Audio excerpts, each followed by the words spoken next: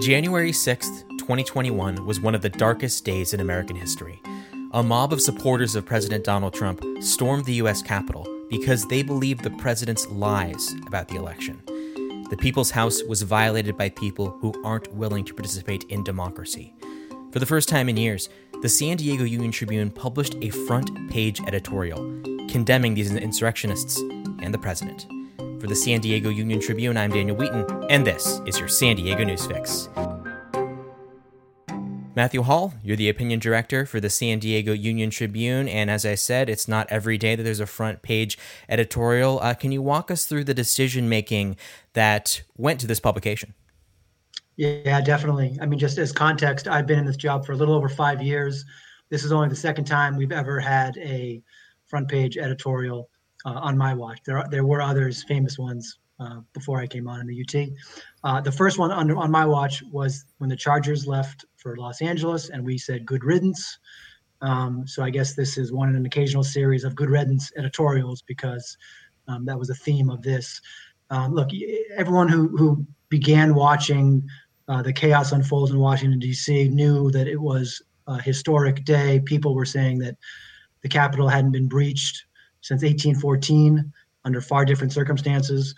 And there were a lot of people saying, well, this couldn't happen here. And clearly it did. So we thought it was a huge historic day. And so our editorial was going to reflect that. Early afternoon, I reached out to the editor and publisher, Jeff Light, and said, would you consider putting this on the front page? Which is honestly, it's a request. It's a request I've only ever made twice.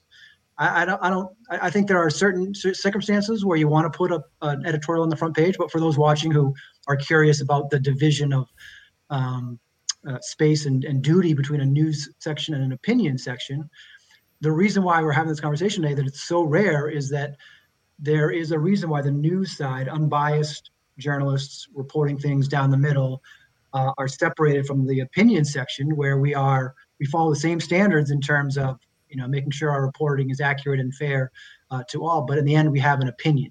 And so it's that opinion that is relegated to the opinion section to maintain that separation in a news organization. There are certain situations like yesterday where people, myself and Jeff, made a decision to kind of break that wall. And so, when I first asked him, he's like, well, let's write it and take a look. And we basically wrote it onto the front page. It was a huge situation, a huge story. And I think our editorial took, I'm biased, took the right approach for the matter at hand. Mm-hmm. And there's a lot you could have said with this editorial, just the sheer gravity of what happened and the fallout that's still happening right now.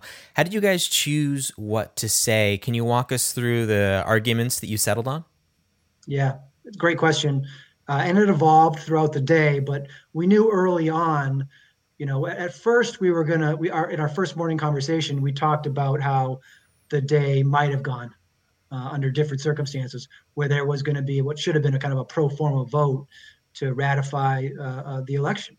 But because that didn't happen, and we knew that Trump was inciting something, we weren't sure that it would materialize into the chaotic riot that it became. We knew that the editorial early on would be framed as Trump was having a bad week. He went off on the Georgian Secretary of State in this phone call lasted an hour where he talks for 3/4 of it and tries to play the part of the Godfather to get this guy to do him a favor. And then obviously the Georgia results came in and are a direct reflection on him and his inane, inaccurate, awful lies about the election system. And so we were ready to write an editorial using those two prongs and whatever happened yesterday to criticize the president and to point out again that the election system, while it has some problems, they are nowhere near the scale, scope, or standing that Donald Trump has alleged. So we watched this chaos throughout the day, and then it evolved, and then it became, oh my God, there's insurrectionists climbing parts of the Capitol and putting their feet on desks in the Capitol that they have no right doing that. And so, and then a woman was shot and killed. And so it became this real serious, deadly situation. And so our editorial then became, what it evolved into, which is criticizing the president, saying that yesterday cements his reputation, which a lot of people said he already had cemented as the worst president of all time. Also criticizing the enablers that allowed yesterday to happen by not holding firm against the president. And also, it ended kind of on a note, I think, where Biden hit all the right notes yesterday. He setting even aside politics, in a moment like that, you want someone to sound presidential. And Joe Biden said everything, in my opinion, that you want a president to say, even by ending his remarks, saying, "I apologize for taking so long to talk to you." So he went out before the president, actually issued an apology, and so that by the time the president rolled out and he told people to go home, but by the way, you're great people and I love you, that just added to the ridiculousness and the kind of insanity of the day. Mm-hmm. It does feel like for the past 5 years, it's almost like we're playing a game of chicken with democracy. And, we are journalists. We're on the side of the First Amendment. We haven't been provoked in this way ever before. And it's almost like we don't quite have the language to counter these anti-democratic actions from government and from a large swath of the American public, that we're truly in uncharted territory right now. Yeah, that's a very good point, and a large part of yesterday. So the other hat that I wear, a prominent hat I wear in journalism, in addition to being the director of the opinion section at the UT, is as the National Society of Professional Journalists president. And so there were conversations that I was following on social media and that I was having with our headquarters about how to offer advice to journalists on labels and languaging. You had what people might have called a protest, clearly transcended a protest. It ended up being a riot. It ended up being a mob. It ended up being insurrectionists was another common framing. All pro-Trump, by the way. So how we framed it, what words people chose in headlines, was big discussions yesterday and continues today, where some people are criticizing us and others for not going far enough in our headlines, not going far enough in our editorial. There are others who think that we nailed it. So the discussion of not only the premise of the editorial, but the words in it and the headline above it, and even the headline that was stripped across in big letters, our front page, are all subject to dispute. In the end, I think you are onto something that when history looks back on this, and even people are doing it now, it will record that in many ways, people weren't up to the challenge of the Trump presidency. We spent 2 years trying to figure out whether he was a liar. And then it became clear that he was. We spent years deciding whether he was a racist or whether he was making racist comments. And then people felt more comfortable saying either or both of those things. So, language evolves, but language is also permanent, right? That's what print is there for all to see. Some people may frame, I may even be one of them, frame today's front page and hang it up in a house because it is a historic moment and it will be remembered for a long, long time. Mm-hmm. The first line of the editorial says that yesterday was the day that democracy died. Can you unpack that argument? Yeah, I think you have the very first president of the United States, George Washington, voluntarily left the office after 2 terms. Imagine that. You are the leader of a new nation, and you say, you know what? It's better for the nation if I leave. John Adams, the second president, left under darkness, under the cover of darkness, the night before his successor, Thomas Jefferson's inauguration. So he voluntarily left the position so Thomas Jefferson could be sworn in. Peaceful transfer of power. Anyone who knows history knows that those 2 presidents were rivals. And so that was the first time where someone said, you know what, I'm going to let this person who beat me in an election, even though I really wanted it, even though I didn't like this person, I'm going to give that person the office. And through the course of history, from the late 1790s through 2021, that transfer of power happened peacefully, without exception, until yesterday, when 14 days before Joe Biden will be inaugurated, and he will be inaugurated, at Donald Trump's incitement, there was someone killed shot and killed in the Capitol. People stormed the Capitol, behaved super inappropriately, and that is what we meant by democracy died. It was a pivotal moment that should never be forgotten in our history. And anyone who says from here on out it could never happen here, you know what? It could happen here. And in fact, if you go back, a lot of people said in 2016 that this was a possibility. Even in our endorsement of Hillary Clinton over Donald Trump in the 2016 election, we said he could be our nation's Hugo Chavez. He could lead us on a path that we're unprepared to take and shouldn't be on. And lo and behold, here we are. Mm-hmm. And at this point, we're seeing the fruits of conspiracy theories being born here. At what point can civil society no longer tolerate people who won't accept truth? Because, you have this mass delusion of QAnon and other conspiracy theories that were clearly a large part of what happened yesterday. Yeah. Think about also how that has changed in 4 years. 4 years ago, we were talking about truthiness and Stephen Colbert and joking how Stephen Colbert had coined something. Then it became the proliferation of fake news. And then it became something even darker, which is we all know how to pronounce QAnon now. We all know what happened with Pizzagate and how this absolute insane story, totally fabricated, led someone with a gun to go there. And luckily, no one was hurt in that incident. But here we have, followers of QAnon and others really causing problems. And I think, there's a lot to unpack in that issue and that problem, and it's a real problem. I think it evolves from social media and, the social media gurus and owners of these major companies, Facebook, Twitter, Google, etc., not policing it as much as they should. I think they learned that they needed to crack down on that and have been. But it's a real challenge for journalists. How do you decide when to call someone a liar?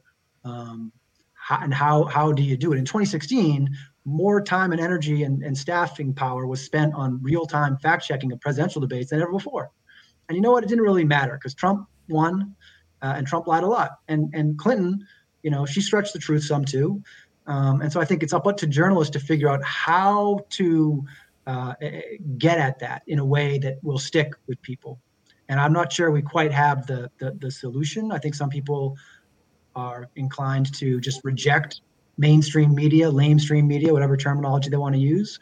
And so it's a matter of, over time, teaching media literacy, preaching truth, and trying to focus the conversation on real news rather than fake news.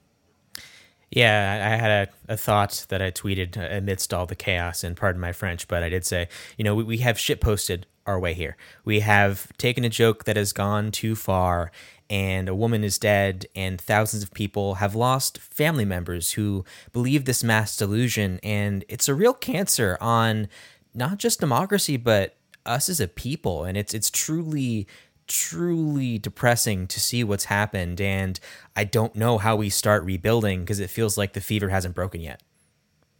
Yeah, and to be honest, it may take time. It may be a generational slog. There are a lot of journalists I know go into classrooms. I've spoken to colleges, high schools, middle schools, even elementary schools. Like, that's the issue. We need to say, okay, we're going to kind of get through this to the extent we can, but we really got to look at young people and make sure that they know how to consume news. And in many ways, they're going to be okay. I got 2 teenage daughters, and so I know all about Rinstas and Finstas, real Instagrams and fake Instagrams, and they do too, right? They're trying to keep their parents away from their social media use. And so they have an inherent, innate understanding, acceptance, and tolerance for social media. But I think there's this group of people that don't believe the media inexplicably. And not to get me wrong, I mean, the media, quote unquote, the media, journalists have made mistakes. Some journalists haven't corrected them quickly enough. That's totally different than intentional disinformation being floated by the likes of QAnon and other people of the same mindset. Mm-hmm. And you also solicited some written responses from the members of the congressional delegation from San Diego. Can you rehash, what these individuals said about what it was like being under siege? Yeah, that was great. I was really appreciative of the five um, congressional leaders and their offices for working with us on a very, very tight timetable to turn those around. And I was pleased that we could publish all five of the members of the delegation's comments. They ranged the gamut from, uh, you know, um, uh, Representative Levin saying that we need to find a better path. This can't stand. To Scott Peters explaining what it was like when the situation went haywire and how he was kind of sheltering in place. To Sarah Jacobs calling for Trump to be removed from office and supporting the 25th Amendment invocation. Representative Vargas also weighed in with his own thoughts about what it was like in the moment for him. And then Representative Issa, the lone Republican among the local delegation, talked about how all violence should be condemned, not just the violence of yesterday, but he brought in the violence from the summer at cities throughout the nation. So, an interesting mix. We've gotten a lot of letters about ISIS because a lot of people disagree with it. They saw it as whataboutism. And we've gotten a lot of letters on others, and they all are popular and being widely read. I was looking at our analytics last night, and a lot of people were reading about the sad story of the local woman who was killed in DC. But the number 2 and 3 posts on our website were the editorial, and I believe it was a Scott Peters essay. So people were reading those, and I'm grateful to the staffs for turning them around in short order, because I do think it's an important moment to check in with your local leaders who are there. They went to work not expecting the chaos that ensued.